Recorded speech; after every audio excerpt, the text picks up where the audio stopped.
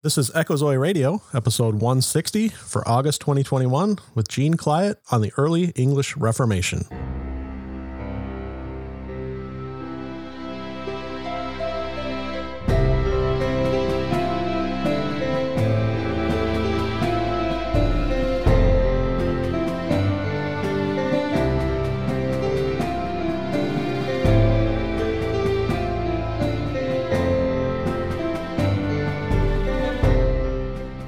Welcome to Echo Zoe Radio, the podcast outreach of Echo Zoe Ministries, where you'll hear about important topics affecting the church today. Our primary goal is to explore a variety of issues while remaining faithful to God and His Word. Stay with us for the next hour as your host, Andy Olson, shares his conversation with this month's guest. Here's your host, Andy Olson. I'm Andy Olson. Thanks for listening to Echo Zoe Radio. This is episode 160 for August 2021 with Gene Clyatt. Gene is affectionately known as the Shinar Squirrel, which is how you'll find him on social media. He was pastor of Parkside Baptist Church, which he describes as being in the middle of nowhere, Montana, for 15 years, and still does occasional itinerant preaching. He also hosts a podcast called Squirrel Chatter. Gene joins me to discuss the early English Reformation, focusing heavily on Thomas Cranmer. The episode goes a little bit longer than usual, but please, if you will, please stick through it. It's very interesting history. I'm learning right along with you as Gene explains it here in this episode. Show notes for this episode are available at echozoe.com/160. Now, I don't often bring up ministry fundraising, but I'd like to just touch on it briefly. A lot of ministries do end of year fundraising drives, and I don't really like to jump on while everybody else is also asking for money. If you would, please consider supporting Echo Zoe Ministries. And if you're in the United States, your donation is tax deductible, and every donation is greatly appreciated. If 60 people each donated just $10, all regular ministry expenses for 2021 would be completely donor supported. And in addition to covering expenses, I actually really love lots of little donations over and above a few big ones. It's the strongest positive feedback mechanism that I can ask for. So this will be the only time that I ask for money in 2021. And if you're so inclined, the easiest way to donate is via echozoe.com/donate or directly through PayPal with paypal.me/echozoe. Currently, PayPal or mail check is the easiest, but we are looking into other options for the future, including possibly Dan Bongino's new online pay. I haven't really looked into it much at all, but I like the idea of something PayPal-like that doesn't have PayPal's catch and their strings attached to it. Another option is maybe a locals page. Let me know what you'd think about an echozoe locals page. It would something like echozoe.locals.com. It would be a little kind of, if you're not familiar with locals, it'd be kind of a little sheltered social media type page. They're meant to compete most directly with Patreon, but the pages end up being a little bit more like a Facebook page. If I did it, it would be somewhere between the minimum that they allow of $2 a month and up to the more typical $5 a month. Most pages on locals are $5 a month. That subscription would help with ministry expenses. And in return, you get a friendly little place for discussion that's free of the typical big tech censorship. I'm very much undecided on whether I'd want to do locals, but if you're familiar with locals and would be supportive of doing an Echo Zoe page, please let me know. Thanks for enduring 2021's fundraising spiel. And with that, here's my discussion with Gene. Well, Gene, it's a pleasure to have you. It's been a while. We've been running in the same circles online for quite a while, but it's a pleasure to finally have you on the show and to chat with you about early English Reformation today. Yeah. You brought with? Something totally off the wall that very few of us ever talk about, the early English Reformation. Yeah, like I said, I love church history. I love Reformation history. I'm really weak on English stuff, so I'm going to be learning right along with those who are listening in. Well, I always have people say, you're big in the English Reformation? Like, yeah. Why does an American Baptist guy in Montana care about the English Reformation? And the reason is that it's from the Anglican Church, which is, of course, the result of the English Reformation, that the Puritans, the Congregationalists, and the Baptists come from. So this is our history. And I think when we look back at it, you go to a wedding and you hear, "Dearly beloved, we're gathered here today in the sight of God in the face of this congregation to join in holy matrimony, this man and this woman." Where did those words come from? Archbishop Thomas Cranmer and the early English Reformation. Go to a funeral, same thing. Ashes to ashes, dust to dust. What? The Book of Common Prayer, Archbishop Cranmer. I've already learned something. This is stuff that we all, I'm getting ready to do. Next weekend, I'm doing a wedding of my nephew. And we're pretty much doing the straight Book of Common Prayer wedding. Cool. Because, I wrote my premarital counseling around the Book of Common Prayer wedding. Wow. Going through the ceremony, going through the vows. What do they mean? What are their biblical origins? Where do each of these clauses come from out of the Bible? Mm-hmm. And so that's kind of where we've been meeting and going through all that for the last couple of months, getting ready for the wedding with he and his bride. And so that's one of the things I told him straight up. I don't let people write their own vows. You've never been married before. You don't know what to promise each other. That's wise. And so these are that too much. These are the vows we're going to use, and this is what they mean. Cool. And this is why we're going to use them. So that's kind of. Well, before we get into the topic, I want to talk about the guest. Introduce yourself a little bit. What do you do? Talk about your ministry. You've got a podcast. I mean, there's a lot behind this, the Shinar Squirrel. Yeah.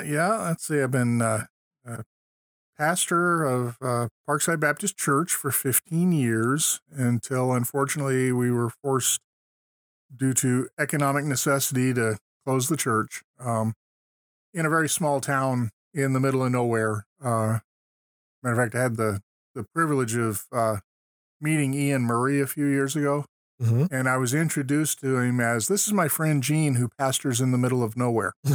So that was it's a little town of 800 people, and this was the only Reformed church in the town, and like every Reformed church, we were kind of small, and so we'd gotten down to, because it's an economically depressed area, we'd had people move away for work, had people die, et cetera. And we had gotten down to a very small number and just couldn't pay the bills anymore.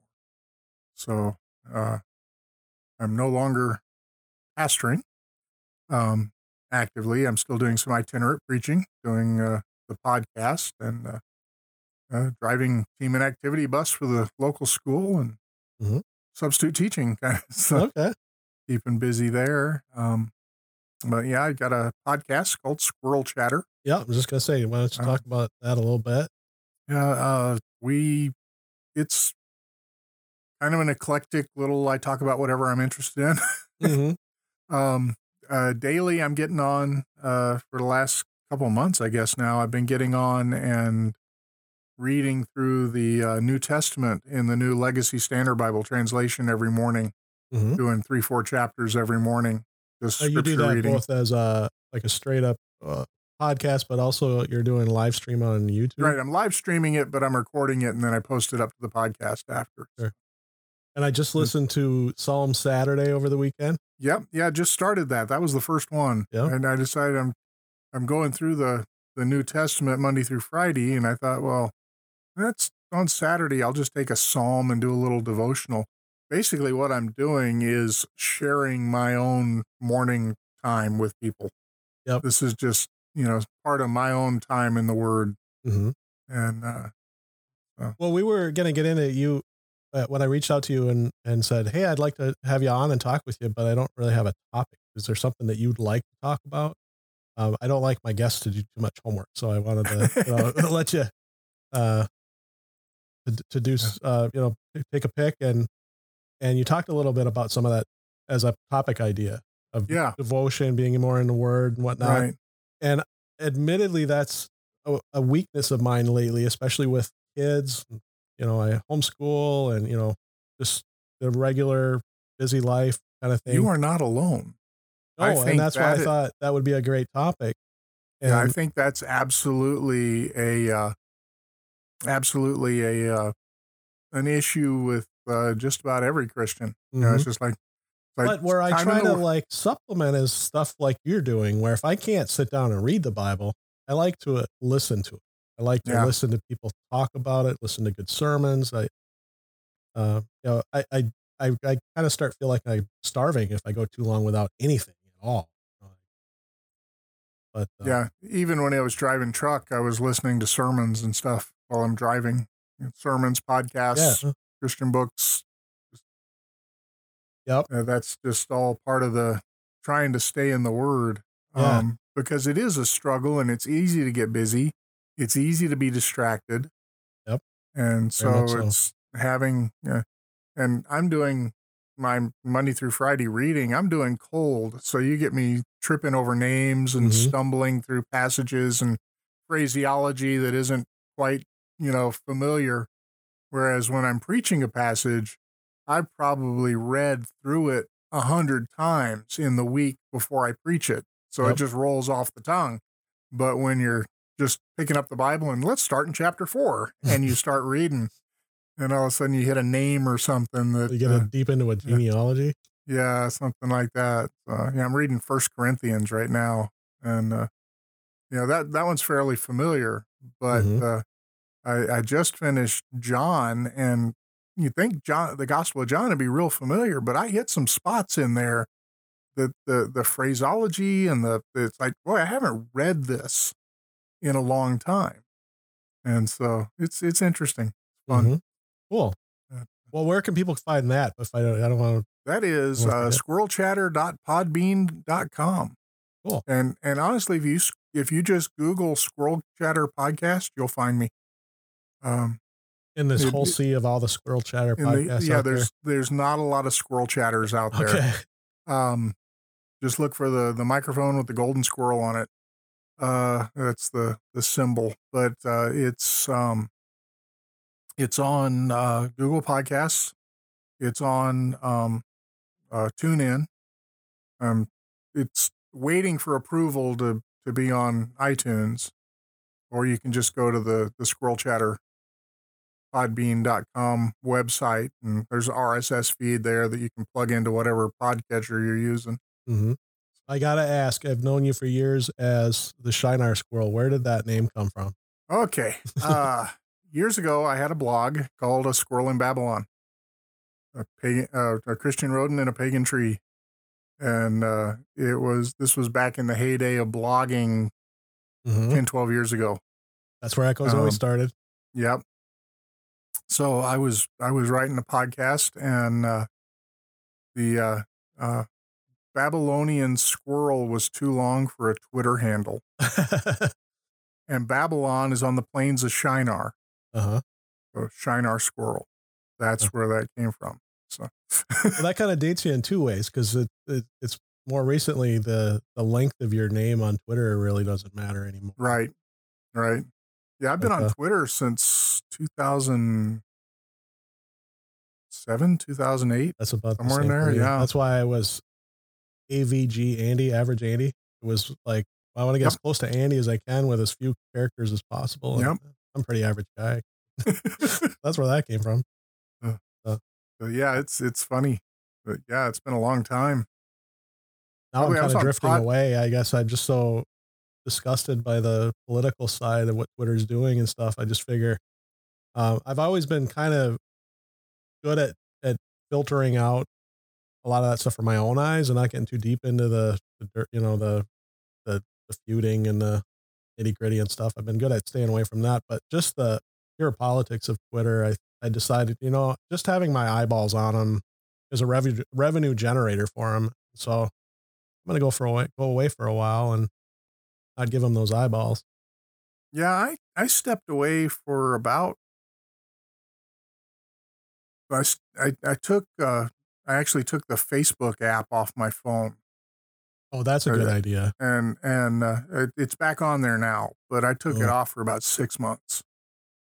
And I kind of stepped away from Twitter a little bit. But the one thing I did on Twitter was I went and unfollowed like a lot of the news sources I was following. Mm-hmm. So like the networks and newspapers and stuff that I was getting headlines off of, I unfollowed them and I put them off on a list. So I can still go see what they're saying, but they're not up in my news feed all the time. That's such a underutilized feature that I've liked too, the lists. Yeah, I did the same thing with politics. I took all the politicians I followed and I made a separate list. Mm-hmm. So right now, when I open up Twitter, I'm seeing, Christian ministries and pastors and friends. Mm-hmm. So it's much more edifying than it used to be. Yeah. Cool. But well, we should probably get into the topic. This is really interesting, just the chatter that we had beforehand. And the early English Reformation, you sent me a bullet pointed list, and I'm just going to go kind of walk through that. And, yeah, absolutely. You start off with kind of the political background. Yeah, the English Reformation is different from the Continental Reformation. When you look at the Reformation on the continent, it's driven by pastors and theologians getting into the Word and realizing from their study of the Word that the Pope's wrong and the church has been teaching false doctrine, and that causes the Reformation. We see that with Luther. We see that with Calvin. These guys just, they get into the Word and they realize, this is not what the church has been teaching is not what the Bible teaches. They start teaching what the Bible teaches. They get in trouble with the church, the whole history of the Reformation. That was the Reformation on the continent. England was a little bit different. Actually, England was a lot different. The reason was, if you look at 1517, when Martin Luther posts his 95 Theses on the castle church door in Wittenberg, the probably the least likely country to become Protestant was England. It was a very strongly Catholic country. You had Henry VIII on the throne, who was staunchly Catholic. More so than, say, France or Spain. Oh, yeah. Or Italy. Very much so. In fact, Henry VIII, after Luther published his 95 Theses and began to write and teach in Europe, Henry VIII actually wrote a pamphlet called A Defense of the Seven Sacraments, which was counter Luther, because Luther said, there's really only two biblical sacraments, baptism and the Lord's Supper. All these other sacraments that the church teaches, they're real, but they're not sacraments. And but Henry VIII, the King of England, actually wrote a pamphlet against Luther. And it's for that reason that the Pope gave Henry the title Defender of the Faith. Oh, okay. Which is a title that the Crown of England still carries. I was just going to say that. Yeah, still. And that's where it came from, was an anti-Luther pamphlet that Henry VIII wrote. So this was not a place you would think would become Protestant. But if you go back just, almost 50, 60 years before the Protestant Reformation started, you had a huge dynastic struggle in England. You had what we know of as the Wars of the Roses. They didn't call it the Wars of the Roses then. I don't think they called it the Wars of the Roses until about 100 years ago. Historians have to put cool names on things. But Wars of the Roses, because you had the houses of Lancaster and York fighting over the throne of England for about 30 years, fighting back and forth. And the reason they were fighting was that King Edward III had 5 sons. And he created 5 dukedoms, 5 duchies in England for his 5 sons. Prior to that, the highest rank of nobility below the king was an earldom. He created these duchies, so he created like this super earl guy. And so he had 5 sons: Edward, the Black Prince, who became Duke of Cornwall. Lionel became Duke of Clarence. John became Duke of Lancaster. Edmund became Duke of York, and Thomas became Duke of Gloucester. Now that's their birth order, so that's Okay. Edward was the oldest, Thomas was the youngest, and the others were in there. So the Plantagenet dynasty, which had begun by Henry II in 1154, became divided into 5 branches, each of which has a claim to the throne of England, right? We're all descended from the king. Well, Edward, the Black Prince, the Duke of Cornwall, dies before his father, actually within just a few months before his father dies. He was the Prince of Wales. He was the heir. He was going to be the next king. Very popular guy, accomplished warrior. He was a guy he was trained to be king. He would have been a good one. But he dies. He actually dies in a war in Spain. Yeah, which, what's the Prince of England doing in Spain? His uncle, John of Gaunt, Duke of Lancaster, had actually become King of Castile in Spain. Okay. All of these European royal families are so intermarried that it's really kind of hard to keep track of, and we don't want to get off into those deep fodder weeds. for conspiracy theory. Yeah, too. it is all sorts of stuff. We'll talk about that some other time. Remind me. There was a book that came out about 15 years ago about how this guy laid out his case that Prince Charles, Prince of Wales, was the Antichrist, and he had his whole. Really? Yeah, it's hilarious. It's called "The Antichrist in a Cup of Tea." Was the name of the book. So completely different, but it's full of conspiracy theories. It's all It's got everybody in their world, everybody in the world, all of these secret organizations all answer to the Queen, and it was pretty funny.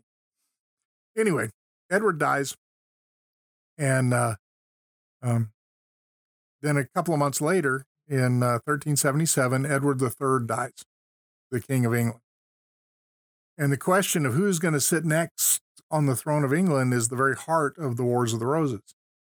So Richard II, who was Edward's, he's the son of Edward the Black Prince.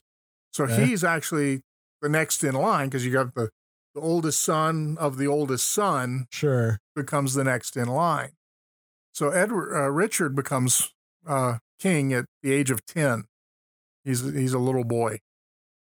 Well, he grew up into a fairly tyrannical ruler, and he angered his barons. So his barons then turned to Henry Bolingbroke, who was the son of John, Duke of Lancaster, the uncle of Richard II.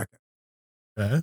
And Richard had actually exiled Henry to France because he was worried about a dynastic struggle. He was trying to get the next claimant to the throne far away, and had exiled him and seized all of his family property and given the title of Duke of Lancaster to somebody else. So they turned to Henry, and he comes back from France, and he rallies around him all the men who are not happy with Richard, and he ends up besieging Richard in Flint Castle in Wales. He surrounds Richard with his army. Richard surrenders under the promise that he would abdicate the throne to Henry, and that Henry would let him live. Okay. So Henry, after he became king, actually had Richard starve to death in prison. These are not nice guys. No. And none of them are nice guys. It's like, it's one of those, it's like watching a soap opera where everybody's a bad guy, and you're like, who do I cheer for in all of this? Well, to make a long story short, Henry displaces Richard, or Henry is displaced with Richard. When he does that, the succession is thrown into a turmoil, because now you've got, primarily between the House of Lancaster, which are descended from Edward III's son John, and the House of York, which is descended from Edward III's son Edmund. So these two houses, the other houses have kind of faded away. One of them, they've actually intermarried a little bit. So the House of York thinks that they have a stronger claim because they're actually descended from two of Edward II's sons, Okay. or Edward III's sons. So it gets really complicated. But from that point on, there's a series of rebellions led by whichever house isn't in power. So if there's a Yorkist king on the throne, the Lancastrians are leading a rebellion. If there's a Lancastrian king on the throne, the Yorkists are leading a rebellion. And this goes back and forth for like 30 years. So Henry IV becomes the first Lancastrian king. This is Henry Bolingbroke, the son of John, Duke of Lancaster. So Henry IV becomes the first Lancastrian king. He's followed by Henry V. The great Henry V, who won basically beat the pants off France at the Battle of Agincourt. What was the name of the actor that played him in that great movie in the 80s? I can picture. I can know I know my brain's going. I'm getting old because I can't remember people's names anymore. I've been like that since my 20s. Yeah. Okay. So Henry V, a great Shakespearean play, and he was this great hero. He was Henry the Fourth's son. Well, then Henry dies, and his son Henry VI ends up being both a simpleton, and he wasn't all that bright, and he was insane. So you have a crazy idiot on the throne of England. So Henry VI, then, after several years of war, is overthrown by the Yorkist king, Edward IV. Now, Edward had to deal with a revolt that was then led by the Earl of Warwick. Now, Warwick was considered the kingmaker because it was Warwick siding with Edward VI that let him beat Henry VI. Edward IV, Henry VI. They've all got numbers after their names. So the Earl of Warwick then revolts against Edward, and Edward's brother George, who happens to be the Earl of Warwick's son-in-law, supports Warwick over Edward in the revolt. Well, after defeating Warwick, Edward would forgive George, but then George would continue to work against Edward, and eventually Edward finally had him executed in 1478. So you've got brothers fighting brothers over the throne.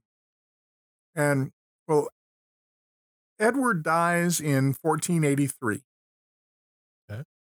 And he leaves his brother Richard as protector for his 12-year-old son and heir, Prince Edward. Well, Richard seizes the throne and becomes Richard III. Now, most likely, everybody paints him as this great villain who seized the throne out of some sort of power lust. But most likely, he seized the throne in an act of self-preservation, because there were plots being made against him by the Woodvilles, who was the family of Edward IV's widow, Elizabeth Woodville. Okay. So she was the mother of Edward V, one of the two princes in the tower. Okay. The princes in the towers were Edward and his little brother Richard. And Richard had been named as protector for King Edward. Well, because he was just a little kid. So Richard was going to rule England while he raised his nephew to be king. But Elizabeth and the Woodvilles had all sorts of other ideas, and they definitely did not. They wanted all that power for themselves. They didn't want Richard to have that power. So they were plotting against him, and that's kind of why he ends up seizing power. I think it really was self-preservation. But the Woodvilles then throw their influence and power and alliance behind Henry Tudor, who is the next Lancastrian heir. Okay. And Henry Tudor comes over, lands in Wales, raises an army, meets Richard III on the battlefield, and Richard's killed. And Henry becomes Henry VII. King of England. This is Henry VIII's dad. Okay? So Henry VIII is raised with the idea that he needs to have an heir. Now Henry VII marries the daughter of Edward IV. And in doing so, he unites the Lancastrian and the Yorkish families. Because he's a Lancastrian, Elizabeth is the daughter of the Yorkist king, so they marry, and this unites those families. So Henry VIII is actually descended from both the Lancastrian and York lines. So this ends the War of the Roses. Finally, some resolution to this. Some resolution there, but Henry, this dynastic struggle has just ended a generation before he comes up. And his dad has trained him now. And actually, Henry VIII was not supposed to be king. He had an older brother named Arthur. Arthur was supposed to be king. So Henry actually wasn't trained to be king, but he had watched his older brother die. So now he's really understanding the need for an heir. So that's the political background behind the whole English Reformation. And so we'll leave Henry on the throne needing an heir and understanding the need for the heir. Then we have a theological background behind the whole thing, which is the Reformation off the continent. Mm-hmm. Really beginning with John Wycliffe. John Wycliffe was actually a contemporary of Edward III's. Okay. He was one of Edward III's chaplains. Oh, wow.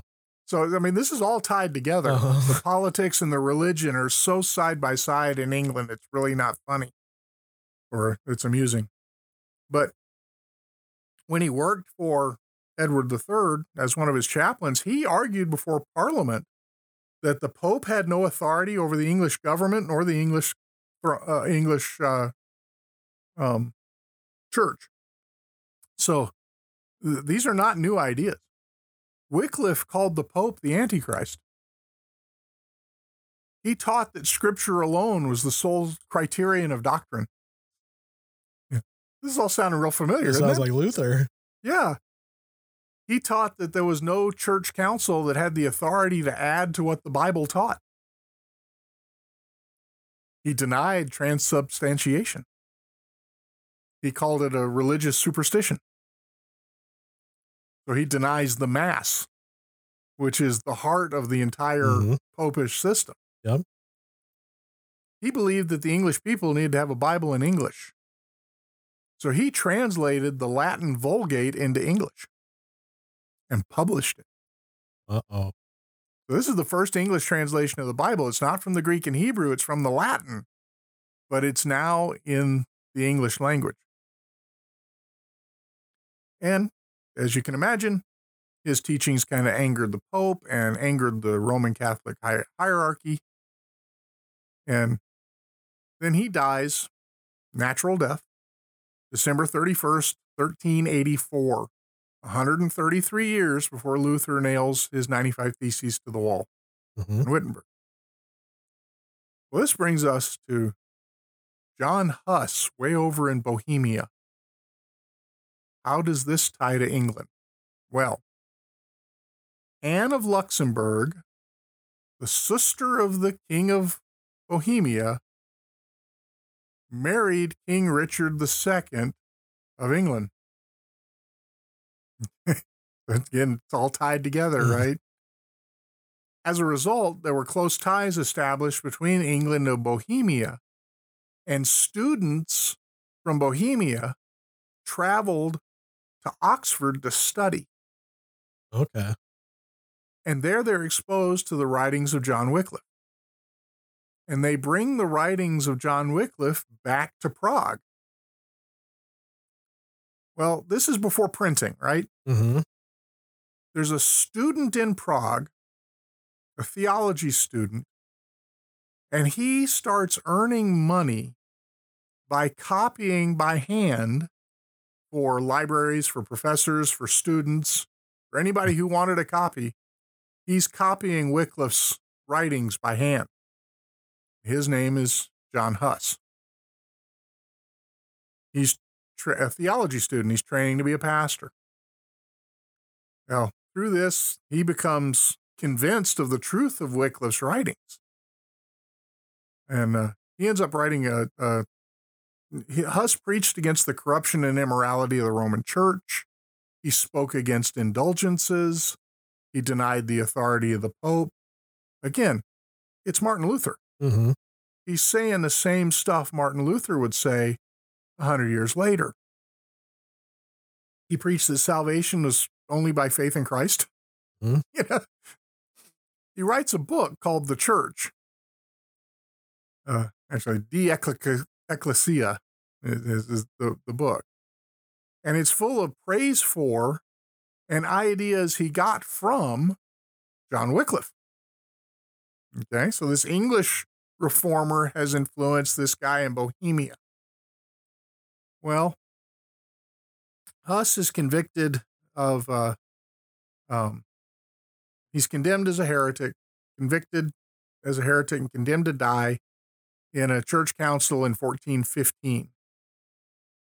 And this same council condemns Wycliffe, who's already dead. He's been dead for 30 years. They convict Wycliffe of being a heretic as well. So they have John Huss burnt at the stake and his ashes thrown into the Rhine.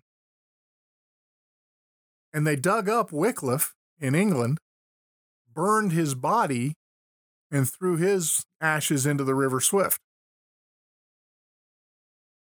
Which brings us to Martin Luther. Mm-hmm. You know, 1517, he nails his 95 Theses to the church door, and his primary arguments were against indulgences. That was what he was upset about. Tetzel. Yeah, Tetzel. Yep. Yeah. Every time a coin in the coffer rings, another soul from purgatory springs. You know, great. He could have sold you used cars. You know? Well, in 1519, when Luther was debating, was it Johannes Eck? I forget his first name. Eck is the guy. He's debating a Roman Catholic. And the Roman Catholic accuses Luther of being a Hussite. Luther's, a what? A what, yeah. Well, Luther was trained in theology, but they weren't teaching the writings of Huss. He had been condemned as a heretic 100 years before. Right. You know? So he goes and overnight quickly researches Huss. Comes back in the next day and says, you know, Huss was right about a lot of this stuff. Right? So now Luther has affirmed the writings of a heretic. 1521, you got the Diet of Worms. Luther's condemned as a heretic. You know, the famous "Here I stand, I can do no other" speech. Mm-hmm. And the Protestant Reformation is well on its way. Mm-hmm. Right? It's begun in earnest.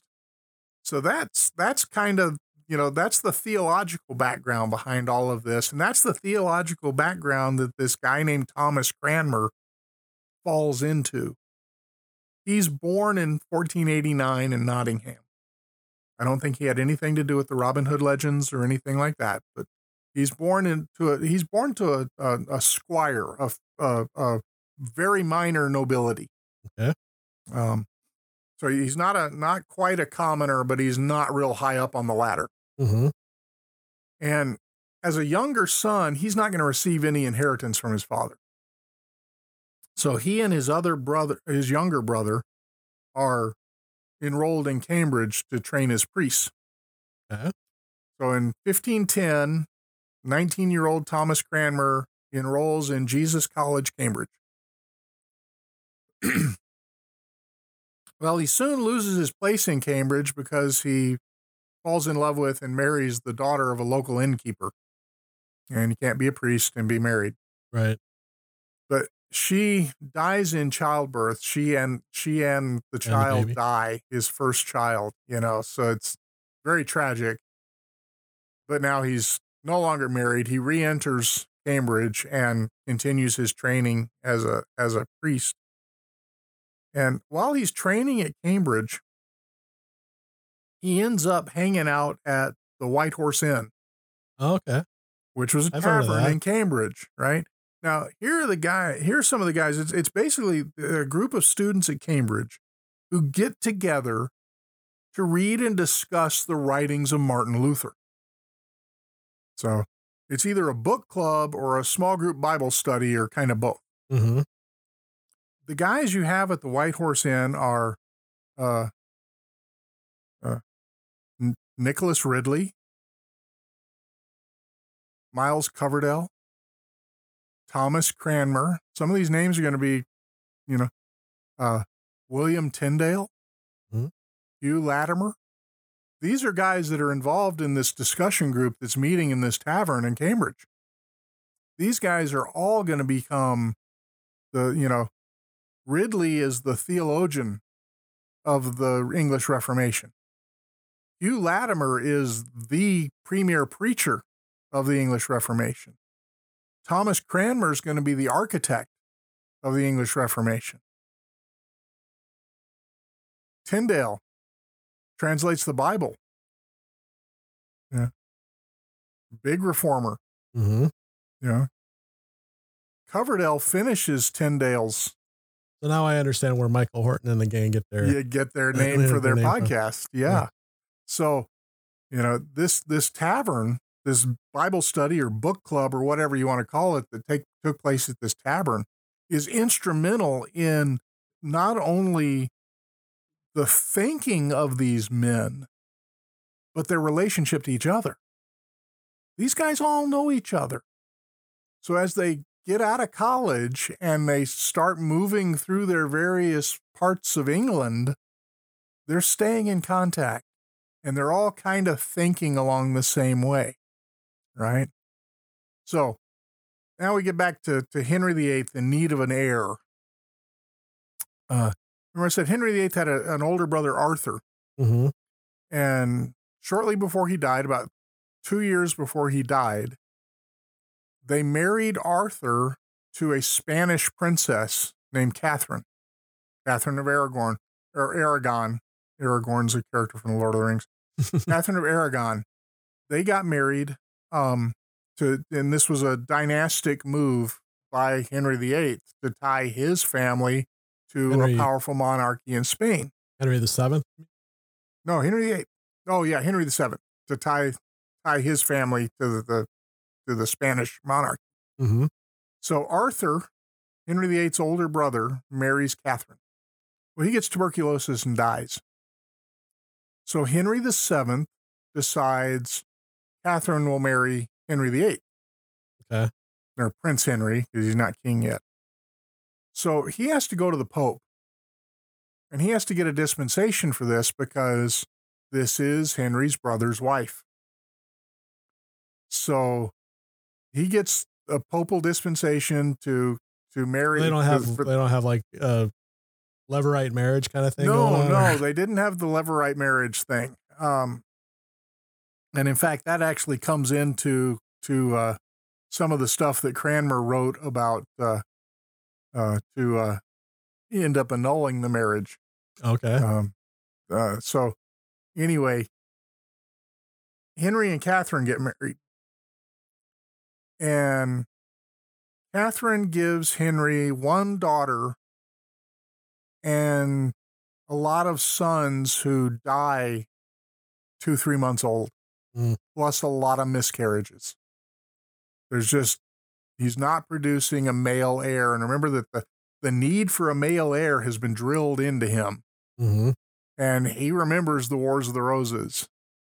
Obviously, he didn't live through them, but he's been taught. Sure. This is important, son. Make sure you have an heir. So by 1527, Henry wants his marriage to Catherine annulled. Meanwhile, Henry has become friends with Thomas Cranmer. Cranmer had been they're roughly the same age. Cranmer's a little bit younger, but Cranmer had been chaplain at a hunting lodge that Henry ended up staying at. And they hit it off. Mm-hmm. They became friends. And all through Henry's reign, probably the most loyal guy to him throughout his entire reign was this Thomas Cranmer guy. So he was very close friends with Henry. It wasn't just a political relationship. These guys were tight.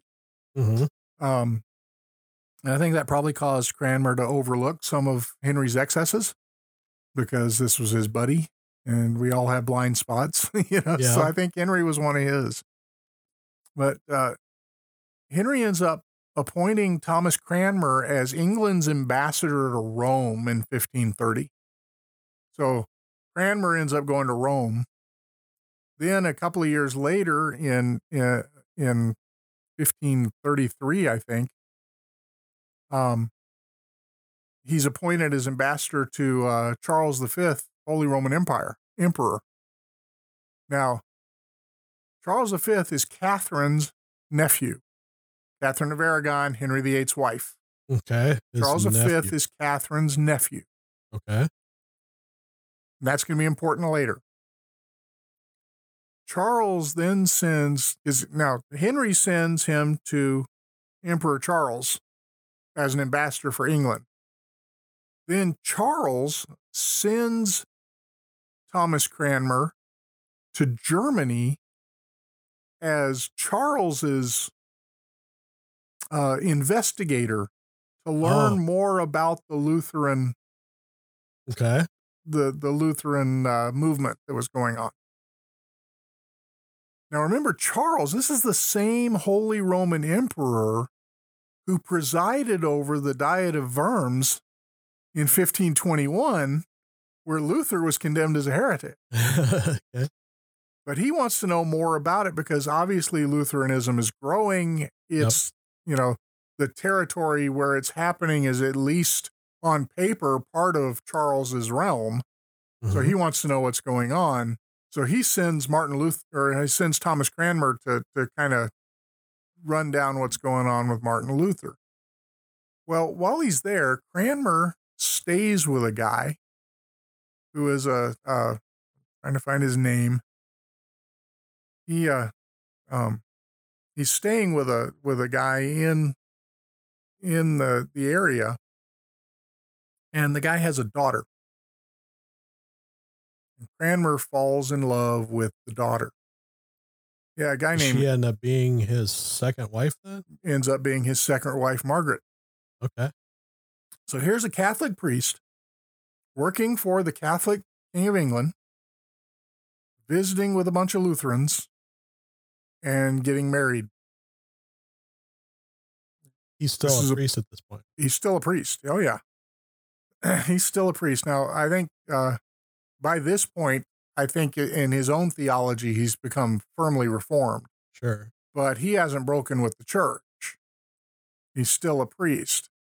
But he's convinced at least enough to think that celibacy is probably wrong. Mm-hmm. Right? So, or she's pretty enough to convince him that celibacy is probably wrong, which might work as well. So he gets married while he's in Germany.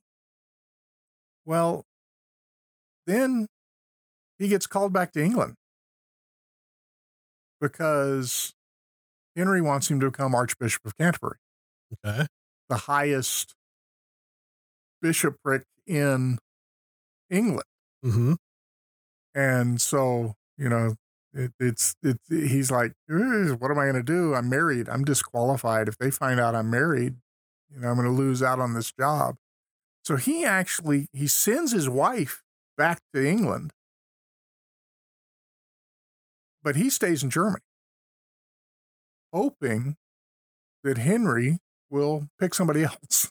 Okay. So that he doesn't have to be that public, It's one of those things, he's not looking forward to that Senate confirmation hearing with and but on March 30th, 1533, he becomes Archbishop of Canterbury. He can't turn Henry down. Henry's insistent. And so he's forced for a time to hide his marriage. There are stories of Margaret traveling in a trunk as Thomas moved around England. Mm-hmm. That she was traveling in the luggage, literally, that there was a trunk built for her with cushions and a seat and everything that she rode in the carriage in so that nobody would know that, she was shipped with the bags. Wow. He's riding in the carriage. She's in the baggage wagon in a trunk. And that just, oh yeah, I'm sure it had this side up,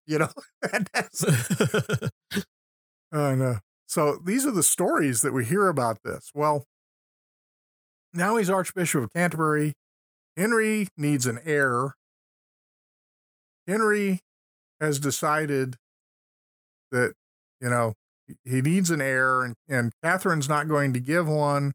And at the same time, he's also developed the hots for Anne Boleyn. So the Henry VIII's wife, number 2. Mm-hmm. So Cranmer is the guy who ends up writing, they first appeal to the Pope, and the Pope turns them down. And the reason the Pope turns them down is because Catherine is the aunt of the Holy Roman Empire, Charles. You Just see, too much. Yeah, there's all of these ties together.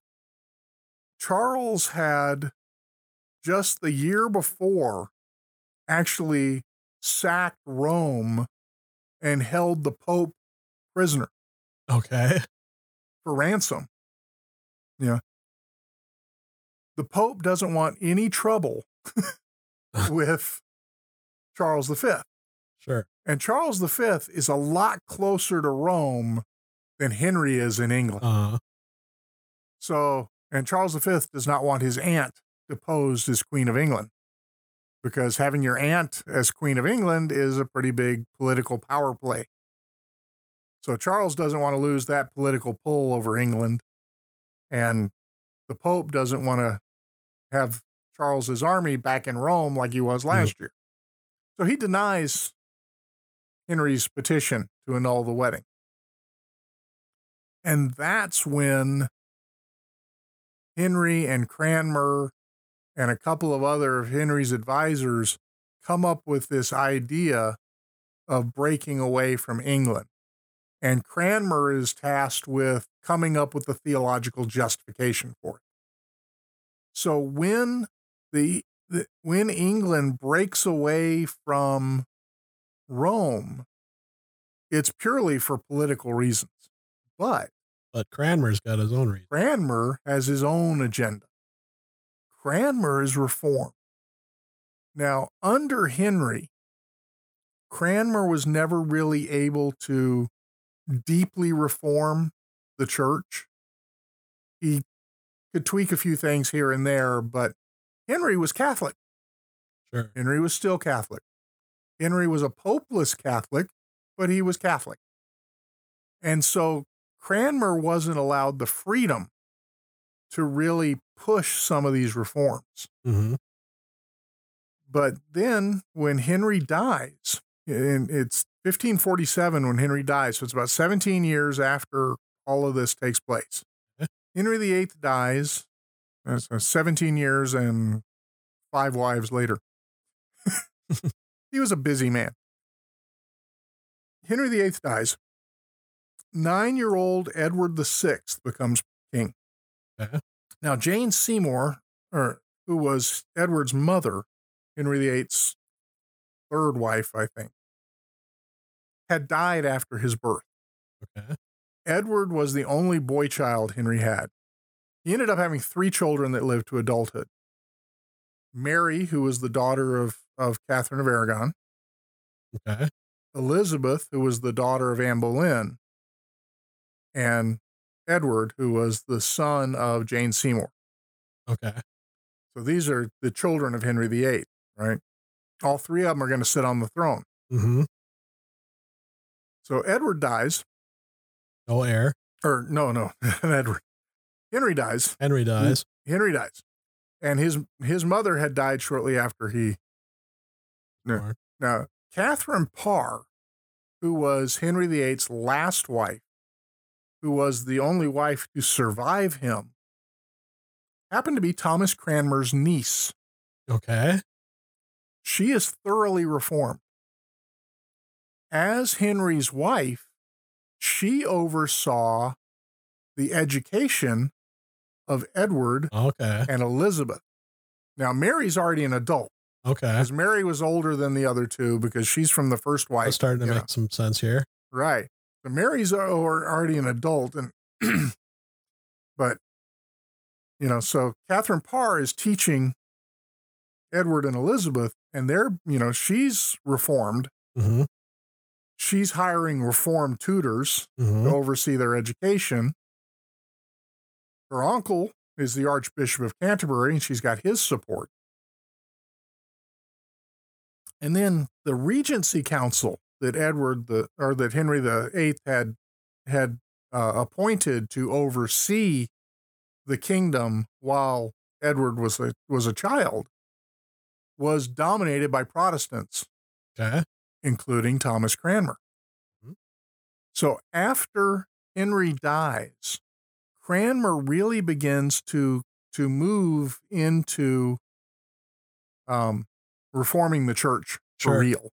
And the first thing he does within 6 months of Henry VIII's death, he publishes a book of homilies, a book of sermons. Mm-hmm. Because remember, all of your churches in England, while technically Protestant, or nominally Protestant, are all usually led by Catholic priests. Now, unlike continental Europe, most of your clergy in England was very educated. Because Cambridge and Oxford, they were training these guys, Yep. Whereas on the continent, most of your priesthood was political appointees, or or bought their church for out of some sort of corruption thing for the power and influence and stuff, or some sort of nepotism, or all sorts of messes that were going on. But in England, they were fairly articulate and fairly well educated, but they weren't Protestant. So Cranmer wrote a book of sermons and sent them out to all the churches and said, "Here, read these to your congregation." And of course, the Roman Catholic... That link I sent you comes in. Yes, it was exactly about that. I haven't listened to that, but yeah, that's exactly what that book is about. Yeah, you sent me a link. These are both going to be in the additional resources when we do the final episode here. But you sent me a teaching by Steve Lawson on Thomas Cranmer. Yeah. And then I did a quick search. I thought, I've been listening to 5 Minutes in Church History with Stephen Nichols for years. Yeah, it's great stuff. There's almost certainly got to be something in there about Cranmer, and I'm sure I've listened and totally forgotten. Yeah. And did a quick search, and I came across an episode called the Edwardian Homilies. Yep. Where he talks about that. Yep. And see, Edward was king. That's why they're called the Edwardian Homilies. Yep. So, so Cranmer wrote these and sent them out to, and this is in 1448. At this time, he's in the Regency overseeing Edward. Edward's still a child? Yeah, Edward's 9 years old. Okay. So, and so he's sending out, he sends out, this is like 6 months after Edward becomes king. He sends out this book of sermons. Mm-hmm. Then, a year later, in 1549, he publishes his first book of Common Prayer. And this completely revamps the worship service. Okay. It's an English liturgy. Oh, wow. It's not Latin. Not Latin. Okay. So his thing is the church services are going to be in English. And so he comes out with the Book of Common Prayer, which is the liturgy. Now this it wasn't quite reformed. Sorry, back up a little bit. Sorry to interrupt you. What year are we talking about? We're talking 1549 is when the first prayer book was. So we're getting into maybe the second generation after Luther. Yeah, we're let's see, that was 1517. I don't know when Luther died. So we're talking, I don't know when Luther died either, off the top of my head. Been kind of towards the end of his life. Right, but no, that was 1517. Now we're 1549, so we're 30 years later. Okay. So not a full generation, but Mm-hmm. we're still very much in the early Reformation period. Definitely, yeah. Not quite to Calvin yet. Right. And so Cranmer is very much, committed to a reformed church. Luther died in 1546. Yeah, okay. So this is Luther died a year before Henry, Henry VIII, So this is the time period. Mm-hmm. And Cranmer's committed to reforming the English church, but he's kind of doing it in steps. He's put out these sermons, and now he puts out this prayer book. And it was kind of quasi-reformed. It's reformed light. He didn't go all the way. Well, there's actually a revolt among the clergy about this prayer book. And Cranmer, with the support of Parliament, actually puts down this revolt. And there are priests removed from churches and all sorts of stuff like that happen. And it actually cements Cranmer's control over the Church of England. So in 1552, he publishes a really reformed prayer book. Okay. It doesn't mention priests. It talks of ministers. Is this the one you showed me before we recorded? No, the one I have here is the 1662, which is the current one. Okay. 1662 was when the monarchy was restored after Oliver Cromwell had, you had the Parliament had killed the king, and then Cromwell dies, and Parliament brings the king's son back in and reestablishes the monarchy. And he reestablished the Church of England and did away with all the Puritan reforms that Cromwell and his buddies had brought in. And one of the things he did was he brought back the prayer book. The 1662 is very much like the prayer book that Elizabeth I instituted when she took the throne. Now we're at about an hour, and I don't want to quit yet. This is interesting. No, we're fine. Just keep recording. You can edit however you want. We can't go too long because then the file just gets unwieldy and we gotta have dinner and yeah, that too. But I'm learning stuff. I mean, I recognize a lot of these names, but it's kind of like it's been in the background before, and so you're connecting dots. You're connecting dots. I was thinking the whole time that what I need as I'm listening to you is one of those boards that you see with the guy who's like trying to figure out who's the yarn. Yarn board. Like who's the serial killer kind of guy, that kind of thing. And like with all these, the map and the yarn to the photos. When you're talking about this guy married the daughter of this king and this other, and how that affects Spanish church history, Spanish princess and the Holy Roman princess, and it's like I definitely need a yarn board to keep this all straight. Yeah. But I do recognize, of course, Henry VIII is obviously a very famous king, that is central to all this. But then Mary and Elizabeth and now Edward, where you're putting this kind of the links together, I didn't know that these were all siblings of each other. Yeah, they're all half siblings. Each of them had a different mother. Yeah, I know. So it's Edward, and then does Edward die? Is that how Mary comes up? Yeah, Edward dies at age 17. Oh, so he doesn't even make it past the regency. He doesn't make it. He doesn't make it past the regency. And this is now he was very reformed. Edward was, and Edward was supporting this. Yeah. So Mary follows, and she's absolutely not. But Mary follows, and she is rabidly Catholic.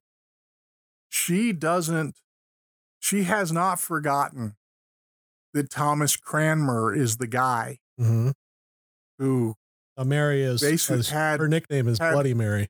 Bloody Mary, because of the Marian martyrs. She killed, there were more than 300 men and women were executed under her, including Latimer and Ridley.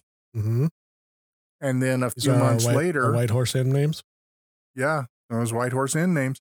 Now, the interesting thing is Henry VIII was responsible for the execution of William Tyndale. He was convicted as a heretic for translating the Bible into English. Mm-hmm. Henry VIII is the guy who signed his death warrant. A few years later, Henry VIII is the guy who signs the proclamation and authorizes the printing of the Great Bible, which was mostly Tyndale's work. Mm-hmm. And he authorized the printing of the Great Bible, and a Bible was chained to every pulpit in England under the same guy who had Tyndale executed. And that's, So you say the Great Bible, this would be what we colloquially know. They called it the Great Bible because it was so large. Yeah, but is this what we would consider the Tyndale Bible? We would call it the Tyndale Bible. Okay. The Tyndale Bible, Tyndale New Testament, which all Tyndale did was the New Testament and parts of the Old Testament. Okay. And then Miles Coverdale, another name from the White Horse Inn, Yep. he did the Psalms and a lot of the Old Testament. And then there's a third translator who corrected a lot of Coverdale's mistakes. Tyndale was a language specialist. Sure. Coverdale, not so much. But he completed a lot of Tyndale's work. Okay. When Tyndale was arrested, Coverdale was the guy who grabbed Tyndale's work and got it out of there so that they didn't burn all of Tyndale's notes. Okay. And he finished the Psalms. As a matter of fact, in Cranmer's Book of Common Prayer, in the Psalm readings, he uses Coverdale's translations of the Psalms. So even today in the Church of England, they're reading Miles Coverdale's translation of the Psalms because that's still the official. The 1662 is still the official liturgy of the Church of England. Okay. And when you look at the amount of scripture that's read and the prayers that Cranmer wrote that are recited, and it's like, do people still get saved in the Church of England? They certainly can, because they're hearing the word, even though the Church of England has long since apostatized. Yep. They're still reading the Bible. You actually hear more. This is really sad, but you hear more scripture read in a Church of England service where they don't believe the Bible than you do in most Baptist churches. Oh, that's sad. They're reading the scripture because it's in the Book of Common Prayer, which goes back to Thomas Cranmer. Now, we do have Bible-believing Anglicans still in the world. A lot of them are in Africa now. Right. Africa is a big one, but you also have there's a conservative Anglican movement going on in Australia. Okay. Now they're resisting a lot of the stuff that's coming out of the Archbishop of Canterbury, who's the head of the Church of England.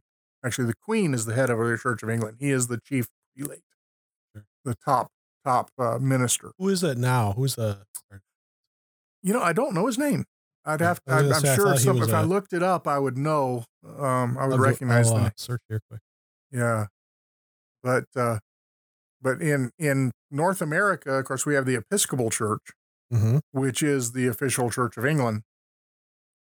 But we also have the ACNA, the Anglican Church in North America.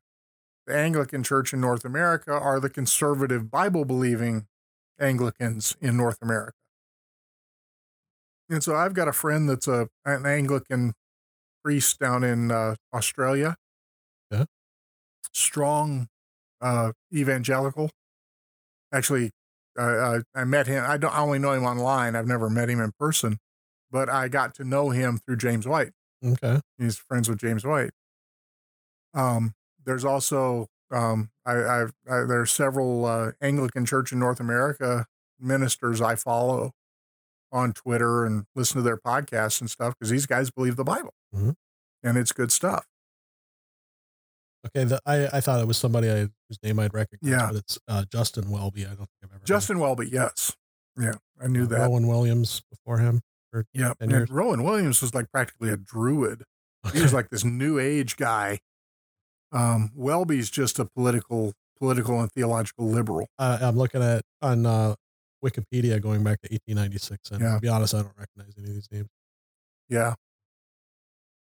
Yeah, unless you're Anglican or you closely follow Anglicanism, you're not going to recognize these names. Okay. Well, why don't we quickly kind of wrap up with that Mary and then into Elizabeth? Yeah, so Mary, she's rabidly Catholic and hates Cranmer, hates Protestantism, blames Cranmer and Protestantism for all of the troubles she has suffered in her life. And so she becomes queen in 1555. And she's only queen for 3 years. In those 3 years, 300? She has over 300 men and women burned at the stake. This is why she's called Bloody Mary. Now, prior to Mary, there had been a lot of resistance against reforming the church because the English people were Catholic. Mm-hmm. You know, there wasn't a widespread bunch of people going, yeah, let's be Protestant. They were Catholic, and of course, they hadn't been taught doctrine or anything because they were Catholic. So they were, trying to, they were very happy. When Edward died, he named Lady Jane Grey as his heir, Protestant young lady. She's queen, the 9-day queen. Okay. She only was the queen for 9 days. Mary gets installed as queen because there was a huge uprising among the English people. They wanted Henry VIII's daughter. They didn't want some obscure cousin. Okay. So Jane Grey, ends up in the Tower and eventually ends up being beheaded by Mary. She wasn't burnt. She was beheaded. But, for treason, basically. But some of the writings we have of Jane Grey, phenomenally well taught, Protestant, theologically acute. There are accounts of, because Mary kept sending priests in to convert her. So these priests kept coming in, and so we have accounts of her discussions with these priests, and she knew her stuff. Cool. And she's like 15 years old. Oh, wow. And it's like our youth groups are failing. Yeah. This was a 15-year-old girl who knew her Bible and knew her theology and was able to argue with Catholic priests. She would have been a great queen.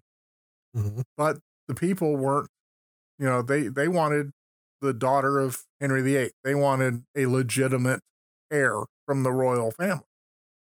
So Mary comes in and she starts killing people left and right and reinstating the Catholic Church, but doing it in such a militant.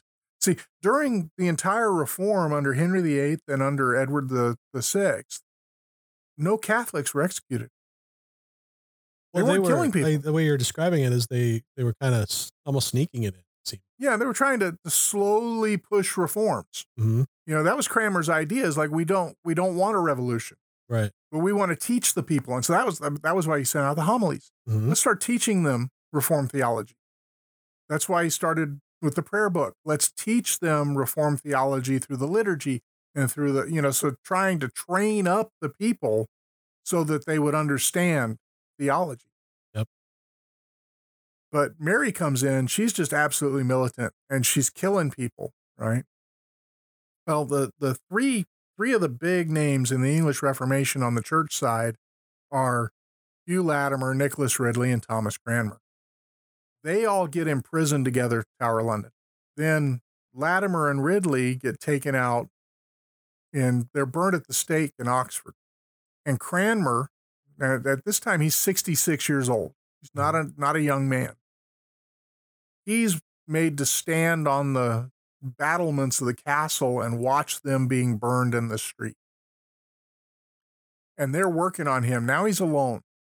He doesn't have anybody in his jail cell or anything like that. He's alone. And they're working on him. Well, basically, they promise him if he recants, he'll live. And he caved under the pressure. Okay. And he wrote a recantation of his Protestant faith. Well, it was done under duress. Mm-hmm. And like I said, he was alone.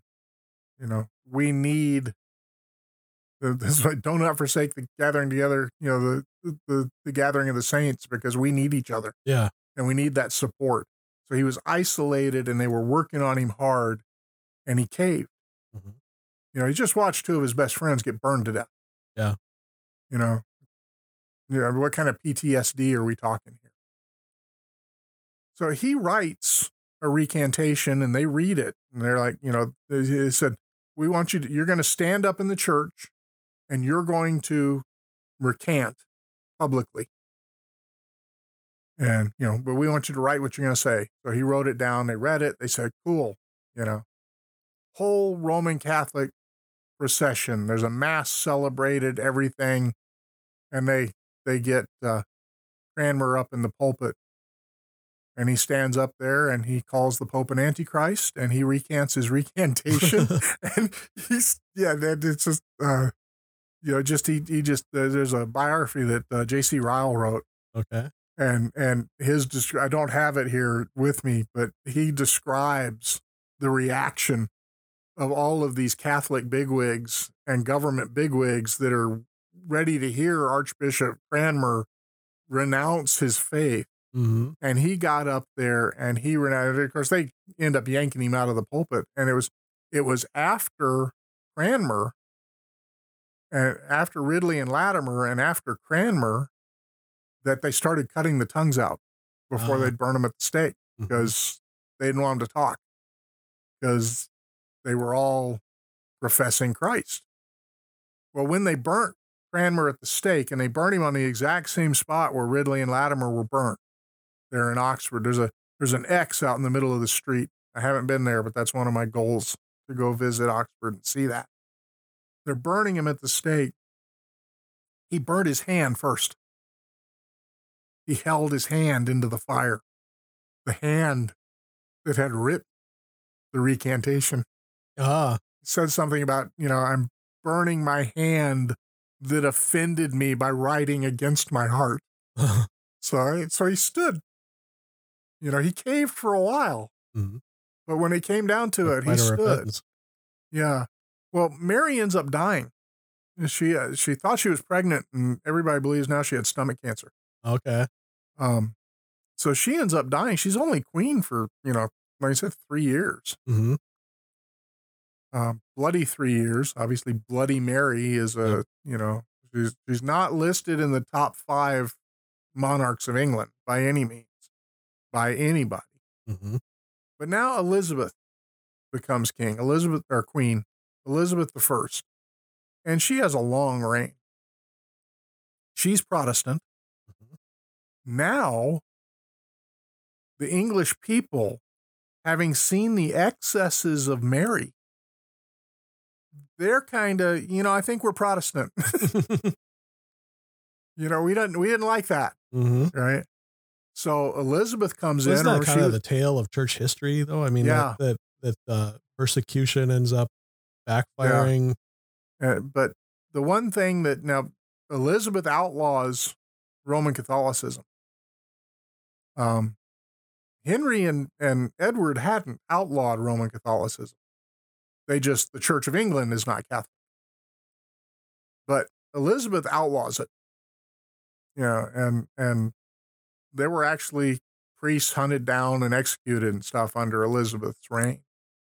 But when Elizabeth reinstated the Protestant Church of England, she didn't quite go as far as the prayer book that we have now, the one that essentially is the one that Elizabeth had put in place, brought back in a lot of the Catholic elements that Cranmer had taken out. For instance, it talks about the priest, whereas Cranmer's 1552 talked about ministers. Mm-hmm. The way that the Lord's table is celebrated is much more like the Mass than Cranmer's was. Sure. So, a lot of things like Cranmer's, you didn't kneel during communion, you stood, where in the new one, yeah, I think I made it optional. Standing or kneeling as the parish decrees, kind of thing, and made it an optional deal. Okay. So it's, and then, modern Anglicanism became much more Catholic after the Cambridge movement after World War II. There was a reinfusion of some Catholic doctrine and Catholic practices mainly. But you go back to during the Edwardian time, after the death of Henry VIII, Cranmer got rid of vestments and everything. People just stood up in their suits and preached. So when you look at the Scottish Covenanters, who and the people that rebelled against the Church of England's imposition of the Book of Common Prayer after 1662, those guys were protesting not Cranmer's Reformed Church, but the Reformed Church that had come after the reinstatement of the monarchy, after the English Civil War and the rule of the Protestants and the protectorate of Oliver Cromwell. Okay. So they were Protestants, they were Puritans who were rejecting the Church of England's liturgy, but they were rejecting the more Catholic liturgy of 1662, not the 1552 that Cranmer put out. So this is a 1662, which is the current one, but other than communion and stuff like that, it's very much the prayers, the liturgy is very much in line with what Cranmer wrote. Okay. But it's kind of a mix. It's kind of a mix. So if you're reading the collects, which are the short prayers, it's spelled collect, Okay. Collect, but it's a collect. It's the collected prayers of the people. Okay. It's a prayer that we are all coming together as one collected group of people to pray. These are the kind of the heart of the prayer book, or these little collects, and this is just random. This is let me just find one. Okay, this is the Sunday after Ascension Day, so there's very much a liturgical church calendar involved in this. So this is the collect for Sunday after Ascension Day, and this is just at random here. O God, the King of glory, who hast exalted thine only Son, Jesus Christ, with great triumph unto thy kingdom in heaven, we beseech thee, leave us not comfortless, but send to us thine Holy Ghost to comfort us, and exalt us unto the same place whither our Savior Christ is gone before, who liveth and reigneth with thee in the Holy Ghost, one God, world without end. Amen. Very Reformed. Mm-hmm. Very doctrinally solid. But the collect is always a short little prayer, and it has an exaltation of God, and then it has almost an explanation of an attribute. Okay. And then it has a petition based on that particular aspect. Sure. And then it ends the doxological statement. Okay. And there's short little prayers, and there was one for every Sunday of the year. Oh. And so they would be read beginning on Sunday, and then they would be read at the morning and evening prayer services throughout the week. Okay. The Catholic Church, I think, had like 7 times of prayer during the day. Oh. That, Cranmer came down to 2. Okay. He had the morning prayer and the evening prayer. And these were, and I didn't realize this until I started studying it. I used to always think that a prayer service was just getting together to pray. Uh-huh. In the nomenclature of the time, a prayer service was a regular church service without communion. Okay. So you had communion services, Okay. which was a full service with communion, and you had prayer services, which was a full service without communion. Okay. So that was the differentiation, Sure. So they had morning prayer and evening prayer. So a morning service and an evening service.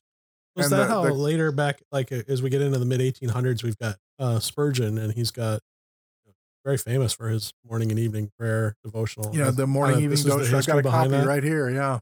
Okay. Yeah, that's basically the idea of, and the idea that Cranmer had, and this gets back to what we were talking about when we started emailing last week.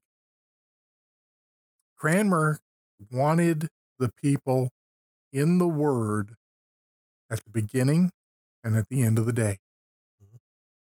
And so he had a morning and an evening prayer. Now, at this time, people would gather at the church before they started their workday every morning.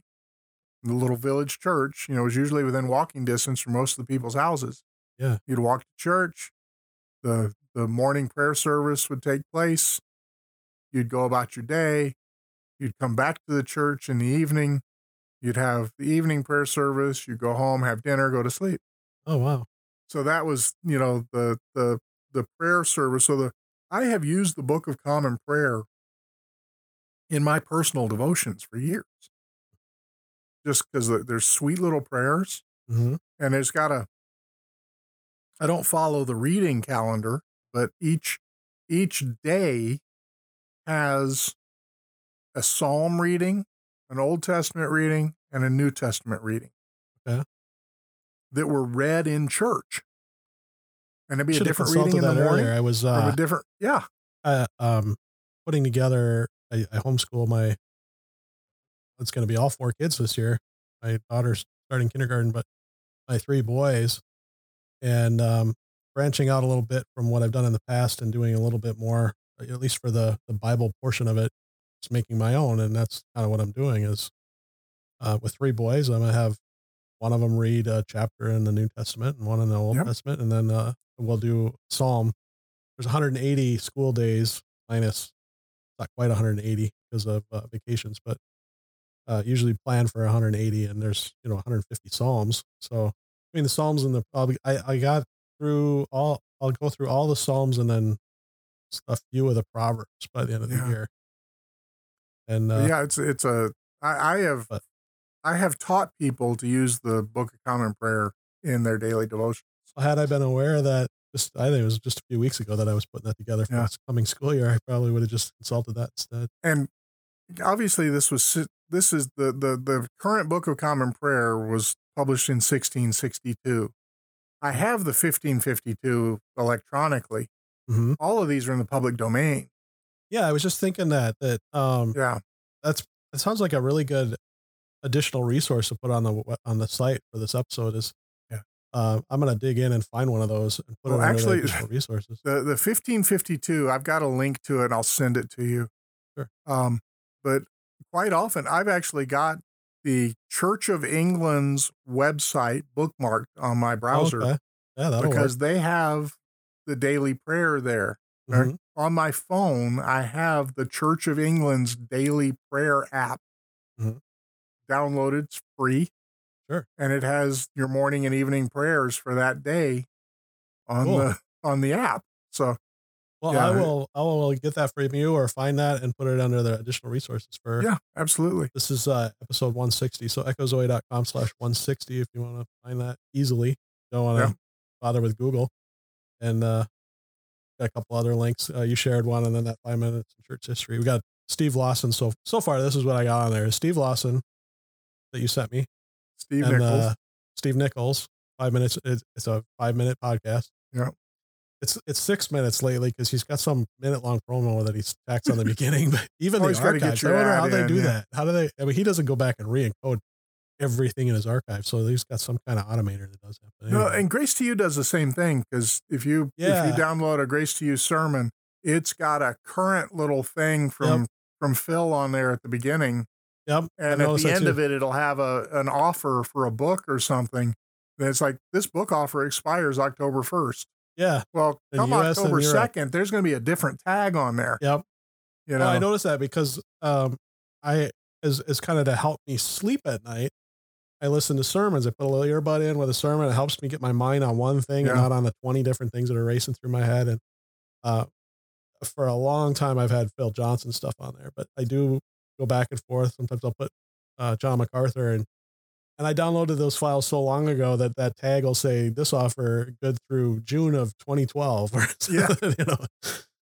But the new ones, they have the current you download tag that on. same file today, it'll have a current offer. So they've got some sort of software that when you go to download it, it appends the tags at the front and back. Yeah, something like that. And there's a close allegiance between Grace to You and Ligonier. So I wouldn't be surprised if they ended up using a lot of the same tools. Yeah, well, it's I know that Steve Lawson's One Passion Ministry app is very, very similar, not to the Grace to You app, but to the Grace Church app. Okay. Like they're coming out of the same software developer. Yeah. Don't know who. I haven't researched it. It's just like, these work a lot the same. Yeah. Yeah. Cool. Well, Gene, we're at like an hour and a half, which is on the long end. So we probably should wrap up there, but thanks so much. Is there anything you want to offer in closing? And I think we covered just about everything. Thomas Cranmer is just an interesting guy, and his writings, if you can find his homilies, they're great. I actually read one in church one time. Cool. Just as an example. I didn't claim it as mine. But basically, Thomas Cranmer's book of homilies was, maybe an early docent. That's the Nichols thing. They call them the Edwardian homilies. Edwardian homilies. They named it after the king at the time. Yeah. Which they did a lot. Yeah. Well, check out Squirrel Chatter. Squirrel Chatter. Now that you're done with this episode, check out Squirrel Chatter and go through a daily devotional with Gene here. So. Yeah. Love to have you. And thanks, Alan. Alan. Thanks, Andy. I know who you are. But thanks for having me on. It's been fun. I think I told you when I sent you my notes, I said we probably can go for 4 or 5 hours. Yeah. I think we could have. Well, I would love to have you back to get maybe chapter 2 of this story. Yeah, we could talk about that because we got Anglicanism under Elizabeth I, and then we have the Puritan uprising, the Westminster There's a lot Confession. of that I'd love to chat with you about. We could just flow right into the English Civil War. And we'll say our proper goodbyes, but I want to get that on the schedule at some point. Yeah, love to do it. Love to do it. Thanks. Echo Zoe Radio is an outreach of Echo Zoe Ministries. If you are blessed by the show, please consider offering your support. There are many things you can do to help, including prayer, sharing the show with others, and your financial support. Echo Zoe Ministries is a registered nonprofit organization with 501c3 tax-exempt status, and your donations are tax deductible. For more information about how you can support Echo Zoe Ministries, please visit echozoe.com/support. That wraps up episode 160. Thanks for listening to Echo Zoe Radio. For show notes, visit echozoe.com/160. Once again, this episode was pretty late for the month. The September episode will likely be late as well. I have to circle back on a potential guest that I was talking to earlier about maybe doing a show with, but I don't have anything scheduled yet for September. So whether or not he is available will determine how quickly I can get the September show recorded and posted. But that said, Lord willing, we'll be back next month with the September episode of Echo Zoe Radio.